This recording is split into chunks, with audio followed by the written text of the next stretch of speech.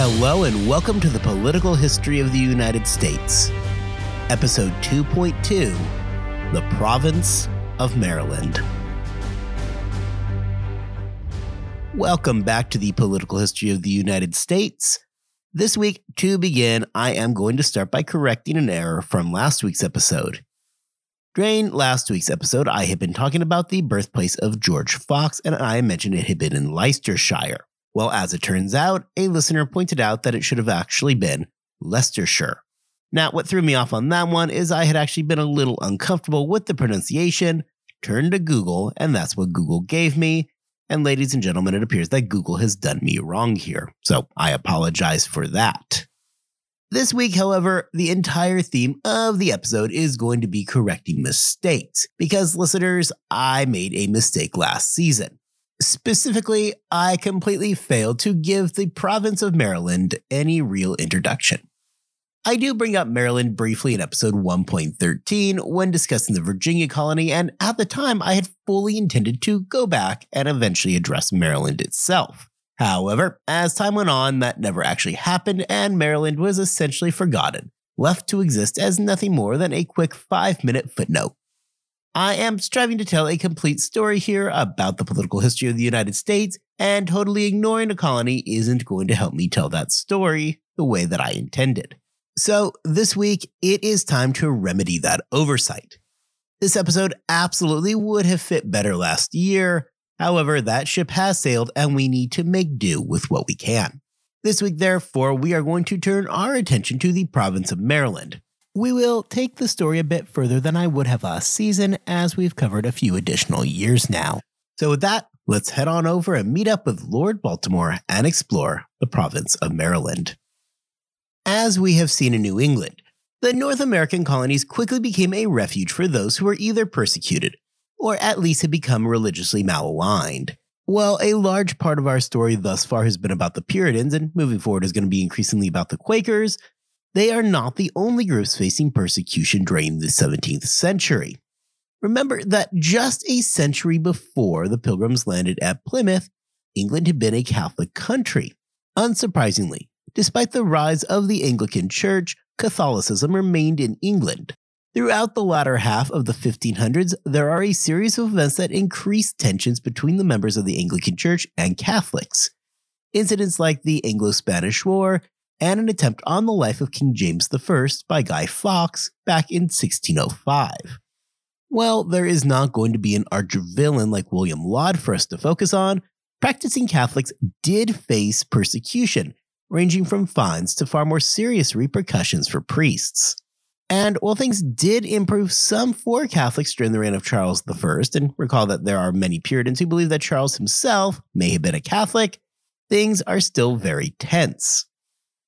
Despite the fact that persecution was relaxed under Charles I, Catholics still viewed their position as tenuous. As was the case with the Puritans, they were particularly open to the idea of potential immigration. George Calvert, the first Lord of Baltimore, was one of those who was interested by this possibility.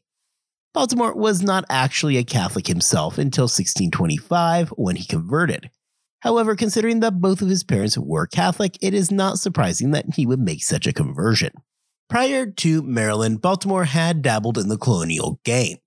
He had been involved in the Virginia Company through the Earl of Warwick, and he had been pleased with both the potential for profit and the ability to expand his own estate in the New World. Along with the Earl of Warwick, there had been a failed attempt to get a colony established in Newfoundland. However, the weather had made this colony unsuitable, and it was a project that quickly fizzled. With Newfoundland being unsuitable, Baltimore sought out a more temperate place for a new colony. Deciding that he needed to do some ground-level recon, Baltimore went to Virginia in the late 1620s. Unfortunately for him, the colonists in Virginia were less than enthusiastic about a Catholic coming into their colony and denied him entrance. Not to be dissuaded, however, Baltimore does the next best thing and decides to seek his own patent adjacent to Virginia. Despite some pushback from the Virginia Company, which didn't want a Catholic colony setting up shop so close, Baltimore would get his patent. As with Virginia, which was named after the Virgin and Protestant Queen Elizabeth, Baltimore named his colony of Maryland after the current and Catholic Queen Henrietta Maria. Now, the good news for George Calvert is that he does get his patent. The bad news for George Calvert is that unfortunately he died shortly before it was issued, so he would never personally see it. Baltimore's heir, his son Cecil Calvert, would become the second Baron of Baltimore. So yes, from this point forward, when I mention Baltimore, I'm going to be talking about the second Baron of Baltimore, not his now deceased father. The patent received by Baltimore was vastly different from the grant given to the Virginia Company. Maryland was not a colony designed around being a publicly traded company. There was not going to be that structure in place where shareholders really mattered. Baltimore was not attempting to set up a company, rather he wanted to increase his family's personal holdings. Baltimore viewed the charter in place for Jamestown as being largely responsible for the colony's failing to become fiscally viable. Jamestown, if you recall, had basically been hemorrhaging money for years. Baltimore sought to avoid a complicated apparatus like that and wanted personal reign over his new colony. Thankfully for Baltimore, Charles I was willing to oblige and basically went ahead and carved out a small fiefdom for Baltimore. Charles I gave Baltimore control over the area in perpetuity. This was accomplished by establishing what would essentially amount to a feudal structure in the colony. Baltimore would be the leader of the colony, and upon his death, his heir would take over, and so on it would go. Baltimore had the right to grant lands and titles. He was able to raise money, levy taxes, and do all the other things that one would expect of essentially a monarch. So what did England get back in exchange for this deal? The interesting thing is that the answer is almost nothing beyond the continued fealty of Baltimore. So why on earth would Charles be willing to grant so much power and receive so little in return to a man professing a religion not aligned with the crown? Let's take just a moment and look at that question. First, the religious situation isn't totally shocking. We have discussed in some depth already that Charles himself had an interesting relationship with Catholics. And whether or not he was some closeted Catholic, as many Puritans may have suspected, or if he was just tolerant of them, he had consistently shown toleration of them. Charles was married to an outspoken Catholic in Henrietta Maria, who refused to renounce her faith and embrace the Anglican Church. So in regards to Lord Baltimore's religion, Catholicism was really not that big of a problem. However, what about the absolutely massive grant without getting anything back in return? Lord Baltimore, and for a moment we are going to be talking about the first George Calvert, had been close with King James and had risen all the way to the position of Secretary of State. It was Calvert who had worked so closely with the Spanish trying to arrange the marriage between Charles I and the Spanish Maria Ana. In this regard, Lord Baltimore had always been a close ally of the monarchy. Plus, consider that everything we are looking at right now is going on in the shadow of Charles' period of personal rule. Charles I is doing a fantastic job right around this time of making enemies and alienating people. Sure, we are still several years away from the actual outbreak of civil war, but Charles must have realized that there was indeed some value in loyalty, especially in times as uncertain as what he was going through at this time. Keeping Baltimore happy and loyal in exchange for some lands off on the edge of the world, that doesn't seem like nearly as bad of a trade. Baltimore would at least give a small nod to popular representation when he agreed that for legislation he would at least consult with the freemen of the colony or their representatives.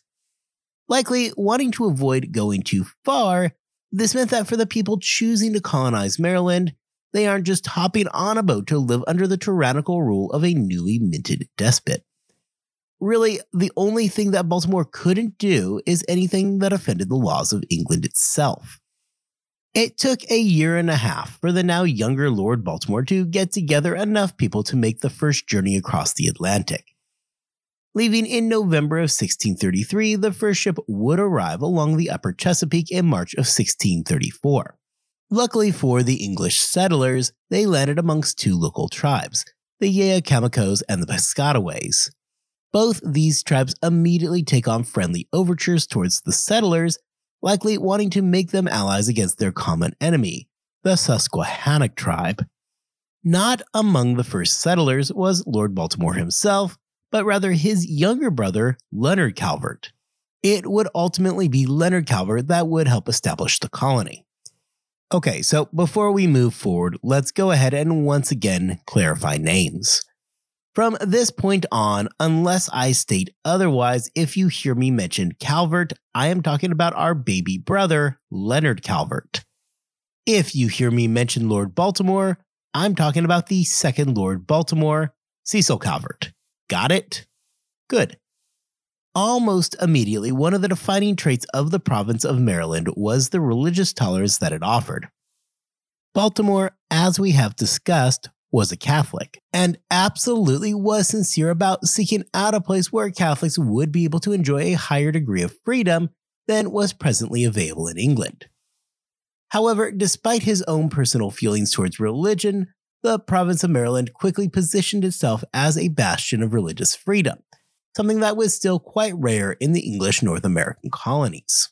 In Virginia, the Church of England reigned supreme, not to mention the happenings that we are going to see in New England over the next few decades. The religious tolerance that we see come out of Rhode Island is still a few years in the future at this point, and even then, that is going to be a relatively small island of tolerance in a region that was most definitely not tolerant. The obvious question, therefore, becomes why Baltimore and Company were as tolerant as they were. How did this toleration lead eventually to the Religious Toleration Act of 1649? The tolerance exhibited in Maryland stands in stark contrast to the norms in other places throughout the colonies, again with the exception of Rhode Island, and that is something that would come to help form the basis of the legacy of the province of Maryland. The origin of religious toleration appears to stem not from any high-minded enlightened thinking, but rather coming out of a desire to increase the profits of the colony. Persecution of Catholics inside of England during the reign of Charles I was really not that bad. Sure, they couldn't officially hold civic positions, but Charles himself seems to have at least been friendly towards the Catholics. Had Baltimore decided that Maryland would be a Catholic haven and that others would not be welcome, it is unlikely that the province of Maryland could have ever become an economically viable colony. Furthermore, by this point, we are in the middle part of the 1630s. We have ample evidence of what is happening when a colony essentially secludes itself off from the world. Up in Plymouth, everybody seemed pretty happy about living in their own isolated universe. However, that is not exactly a money-making endeavor. Baltimore had no interest in not making money from this endeavor. Limiting the colony to only Catholics would have substantially reduced the number of potential colonists. Furthermore, Baltimore was looking for a very specific type of colonist. Wanting to avoid a situation where he depended on shareholders like in Virginia, Baltimore envisioned a world where those coming over were buying land. This means that the people running Maryland would actually have a stake in the colony that was more than simply holding shares in it. We know from Virginia that having your shareholders an ocean away does not make for optimal conditions on the ground, and means that those with a financial stake are oftentimes not going to have a clear understanding of the situation inside the colony. Seeking to avoid this, Baltimore wanted people buying parcels of land and settling in Maryland themselves. Ultimately, the vast majority of people coming to Maryland, the Catholic haven of the New World, were in fact not Catholic. Instead, what we see is a mixture of religions coming over, however, predominantly it is Protestant. A large percentage of those entering Maryland were not traveling across the Atlantic, but rather were making the short journey north from Virginia. Those choosing to leave their Virginia homes did so for a variety of reasons, but religion often played a major role in the decision. As a result of this, many of the colonists settling in Maryland were more religiously radical. Virginia stayed steadfastly adherent to the Church of England and balked at influences inside the colony attempting to move away from the established church. While the majority of the Puritans ended up in the North in New England, not all did, and many of those that landed in Virginia would ultimately end up moving to the new Maryland colony. Eventually, this would expand to be more than just the Puritans, as Quakers would also find Maryland to be a suitable home. For Baltimore, the entire purpose of the colony was to expand his own holdings, and even more than a land of religious tolerance, the best way to attract men to your cause is the promise of profits. By the time we reach the 1630s, the tobacco trade is thriving in Virginia, While that is great for the crown and those growing the tobacco because it means a source of revenue, it also meant that the competition became much higher in Virginia. Maryland was still a new colony, and because of that, it offered less competition and was seen by many as a place where those unable to get a foothold in the competitive Virginia market could make some money. To aid this process, a generous headright system was put into place. If you recall, a headright system is a setup whereby a person who managed to transport themselves and others across the Atlantic got what amounted to a gifted plot of land. In Maryland, for every adult who got themselves across the ocean, there was a 100-acre plot waiting for them. This was regardless of if the person was free or a servant. Children under the age of 16 being brought over by their parents earned an additional 50 acres. So if you have a family of 5, 2 parents plus 3 kids and 2 servants, you just made a nice little 550-acre claim. Furthermore, times had changed a lot since 1607. When Jamestown started, one of their biggest challenges to survival was the fact that nobody knew what they were doing. If you recall, you had this mixture of people who had never worked a day in their lives, ordering around the formerly urban poor, who also had zero idea how to grow a farm. The resulting effect of this meant that you ended up with a lot of dead settlers during those early years. Maryland, less anxious to replay the starving time, or frankly anything from the first decade in Jamestown, had a real advantage. A moment ago, I had mentioned that the majority of the colonists were people bailing out of Virginia and moving north. That is going to help the early Maryland colony not only to survive, but slowly begin to thrive. The settlers coming to Maryland had a good idea already of the hardships that colonization brought with it. They knew how to farm, and importantly, they knew how to grow tobacco. As a result, not only does Maryland manage to avoid the painful period of growth that we see in Jamestown, but quickly their cash crop emerges as tobacco, and it grew quite nicely in Maryland. Politically in Maryland, Baltimore was the guy. All power flowed through him, and despite an assembly existing, Baltimore had the power to nullify anything they did. So yeah, there was an assembly and their decisions were binding, just so long as Lord Baltimore was okay with it. As we see in the other colonies, what emerges was a mixture between a direct form of government, where the freemen are personally intending, and a representative assembly. Much as in the other colonies, the decision to have a representative form of government based in Maryland was not born out of any enlightened ideals, but was rather a function of logistics. Namely, following a dispute over Kent Island, Baltimore and his men had to take the island from Virginia by force. Border disputes would become an ongoing problem for the province of Maryland. When New England had been established, it was nowhere near Virginia. With the province of Maryland, however, the settlement was right next door to Virginia, which had been growing and expanding for decades now. With this expansion, borders had become blurry around the edges. When the province of Maryland came along right next door to Virginia, these unclear borders suddenly became a major problem. No place was this more of an issue than on Kent Island. Kent Island is an island in the Chesapeake to the southeast of Baltimore, basically due east of Annapolis. In May of 1631, William Claiborne received permission from England to develop Kent Island as a trading station. When Baltimore got his patent and Kent Island was included inside the new province of Maryland, Claiborne was less than thrilled. The primary complaint that he had is that under the patent that Baltimore had received, Claiborne was now going to have to obtain a license from Baltimore to continue to trade from the post that he had developed. For Claiborne, this would be like building a nice big custom house for himself, and then suddenly being told that a guy who had nothing to do with the work he had put in was now going to be his landlord. Claiborne had no interest in going from having rights over Kent Island to being a tenant on his own land. Now, arguments did arise as to what Claiborne's actual claim was. Arguments were made that he didn't actually control the land, but rather just possessed a license from the crown to trade on that spot. However, from Claiborne's position, this was merely a question of semantics. It was his land and he did not plan to leave it. Unwilling to accept that he was now a subject of the province of Maryland, Claiborne held out. Claiborne's first move was to go ahead and arm his ships that were coming in and out of Kent Island. There is not much good having a trading post if you are under constant threat of having your ships seized. What leads out of this was a series of small skirmishes between Claiborne's ships and ships belonging to Calvert. In the first battle, Maryland secured a narrow victory. However, shortly thereafter, Claiborne would score his own victory over Maryland in a battle near the mouth of the Potomac. The victory by Claiborne would basically end the issue temporarily. Baltimore stopped pressing the issue, and Claiborne was free to continue trading unimpeded. So why does Baltimore back off? Well, the record isn't great on his thinking here. However, there are some decent guesses we can make. Baltimore has a brand new colony he is trying to establish. The last thing he is going to want is ongoing skirmishes with Claiborne disrupting his attempt to settle the region.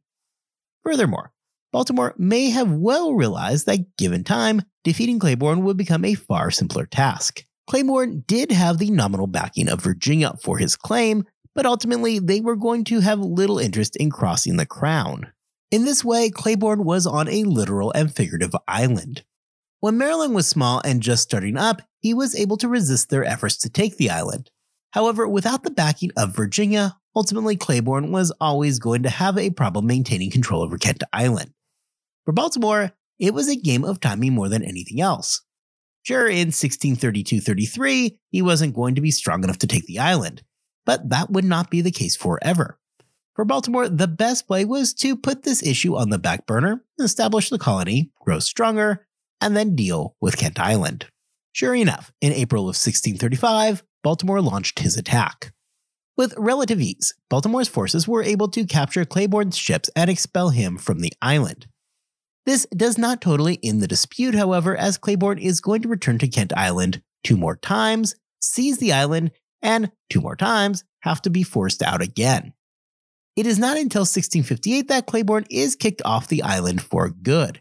As an interesting side note, Virginia continued to officially hold the position that the island was their territory right up until 1776.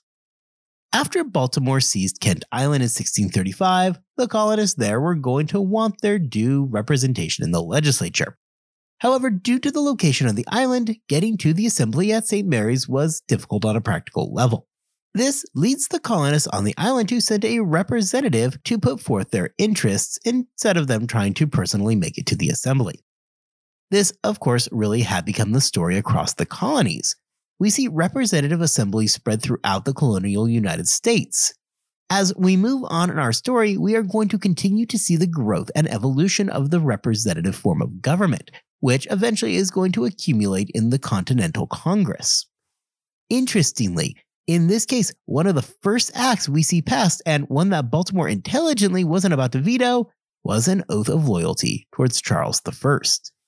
The concern in England is that the colonies were going to become a haven for radicals, which is something that the Maryland colonists hope to avoid. I mention this because we are obviously looking for trends here that are going to explain the road to the revolution. However, this stands as a reminder that in the 1640s, independence just isn't something that was on their radar. As was the case in Virginia, Maryland quickly grew into an area dominated by colonists who owned large tracts of land with an economy centered around tobacco. Likewise, it wasn't 1607 anymore, and the colonists understood that while profits are wonderful, growing food is also something that's probably worth doing. The colonists now had decades of knowledge from Jamestown at their disposal, and Maryland quickly thrived. Things did become far more tenuous during the early part of the 1640s, however. Leonard Calvert did return to England during 1642 in what was the early phases of the English Civil Wars. With Baltimore, who was seemingly loyal to Charles, unable to get his correspondence across the Atlantic, and Leonard having traveled back home, Maryland was essentially left without any meaningful leadership. With anti-Catholic sentiments running high, people were quick to take advantage of this situation. With Baltimore and his brother Leonard Calvert now all the way across the Atlantic, there was a vacuum that suddenly appeared in Maryland's leadership. Inside of Maryland, it was Richard Ingle, a colonist and tobacco trader who decided to step into the void. Ingle quickly sees St. Mary's in the name of the Protestants. Also, and I'm guessing this does not come with much shock, William Claiborne seized on this opportunity and quickly retook Kent Island, something that he wasted exactly 0 seconds doing. It would take nearly 2 years for Leonard to regain full control over the colony, and he would only actually manage it with help from Governor Berkeley in Virginia. The period of infighting between the Catholics and the Protestants that occurred in the colony over the 2-year period made Baltimore realize that change was needed. The answer came in the form of a document promising religious toleration in the colony. The Act concerning religion did several things. First, and most importantly, it was a method whereby Baltimore could prove that he was not an enemy to the now post-Civil War, fully Protestant England. 1649 was not a wonderful time to be at the head of a supposed Catholic haven. That was the kind of thing that would draw unwanted attention towards Baltimore. This bill therefore promised that his colony would offer full religious tolerance to Christians, which was meant to pacify Parliament that this was not a Catholic colony. At the same time, however, there was pragmatic reasons for this as well. Maryland never really became the Catholic refuge that Baltimore had intended, and it had always been overwhelmingly Protestant. This act, on its face, was meant to protect the minority group within the colony. What really, however, made this a masterstroke of genius is that the Catholics were in fact that minority group. It was always the Protestants who had been the majority. What Baltimore was able to do here was pass an act where he was seemingly giving lip service to protecting the rights of the Protestants, while in actuality, protecting the rights of that minority group of Catholics. The situation in Maryland would grow more muddled during the 1650s when the English forces came and attempted to seize control of Virginia. Virginia, if you recall from last season, had remained steadfast in their loyalty to Charles I and upon his death to House Stuart. While the loyalties of Maryland were more ambiguous than what was going on in Virginia, Maryland unfortunately was just in the wrong place at the wrong time. Combined with an influx of Puritans seeking toleration under the newly enacted Act concerning religion, Maryland quickly fell under Puritan control. Baltimore was able to maintain authority in portions of the colony, while Puritans, seeking to form a society like New England, controlled the rest. Baltimore eventually made his pleas for help to Oliver Cromwell personally. Cromwell obviously was aware that he had to keep the major lords of England happy, and had little interest in getting on the wrong side of Baltimore. He was tired of war and was not terribly interested in starting another one. At the same time, Cromwell, a Puritan himself, viewed the American Puritans as often acting excessively. A compromise was eventually reached, which saw Cromwell reinstate Baltimore into power, while at the same time getting Baltimore to agree to a full pardon for those who had seized the colony. As a result, the Maryland Puritans begrudgingly accepted the act concerning religion. Politically, this is how the situation is going to stay for the near future in Maryland.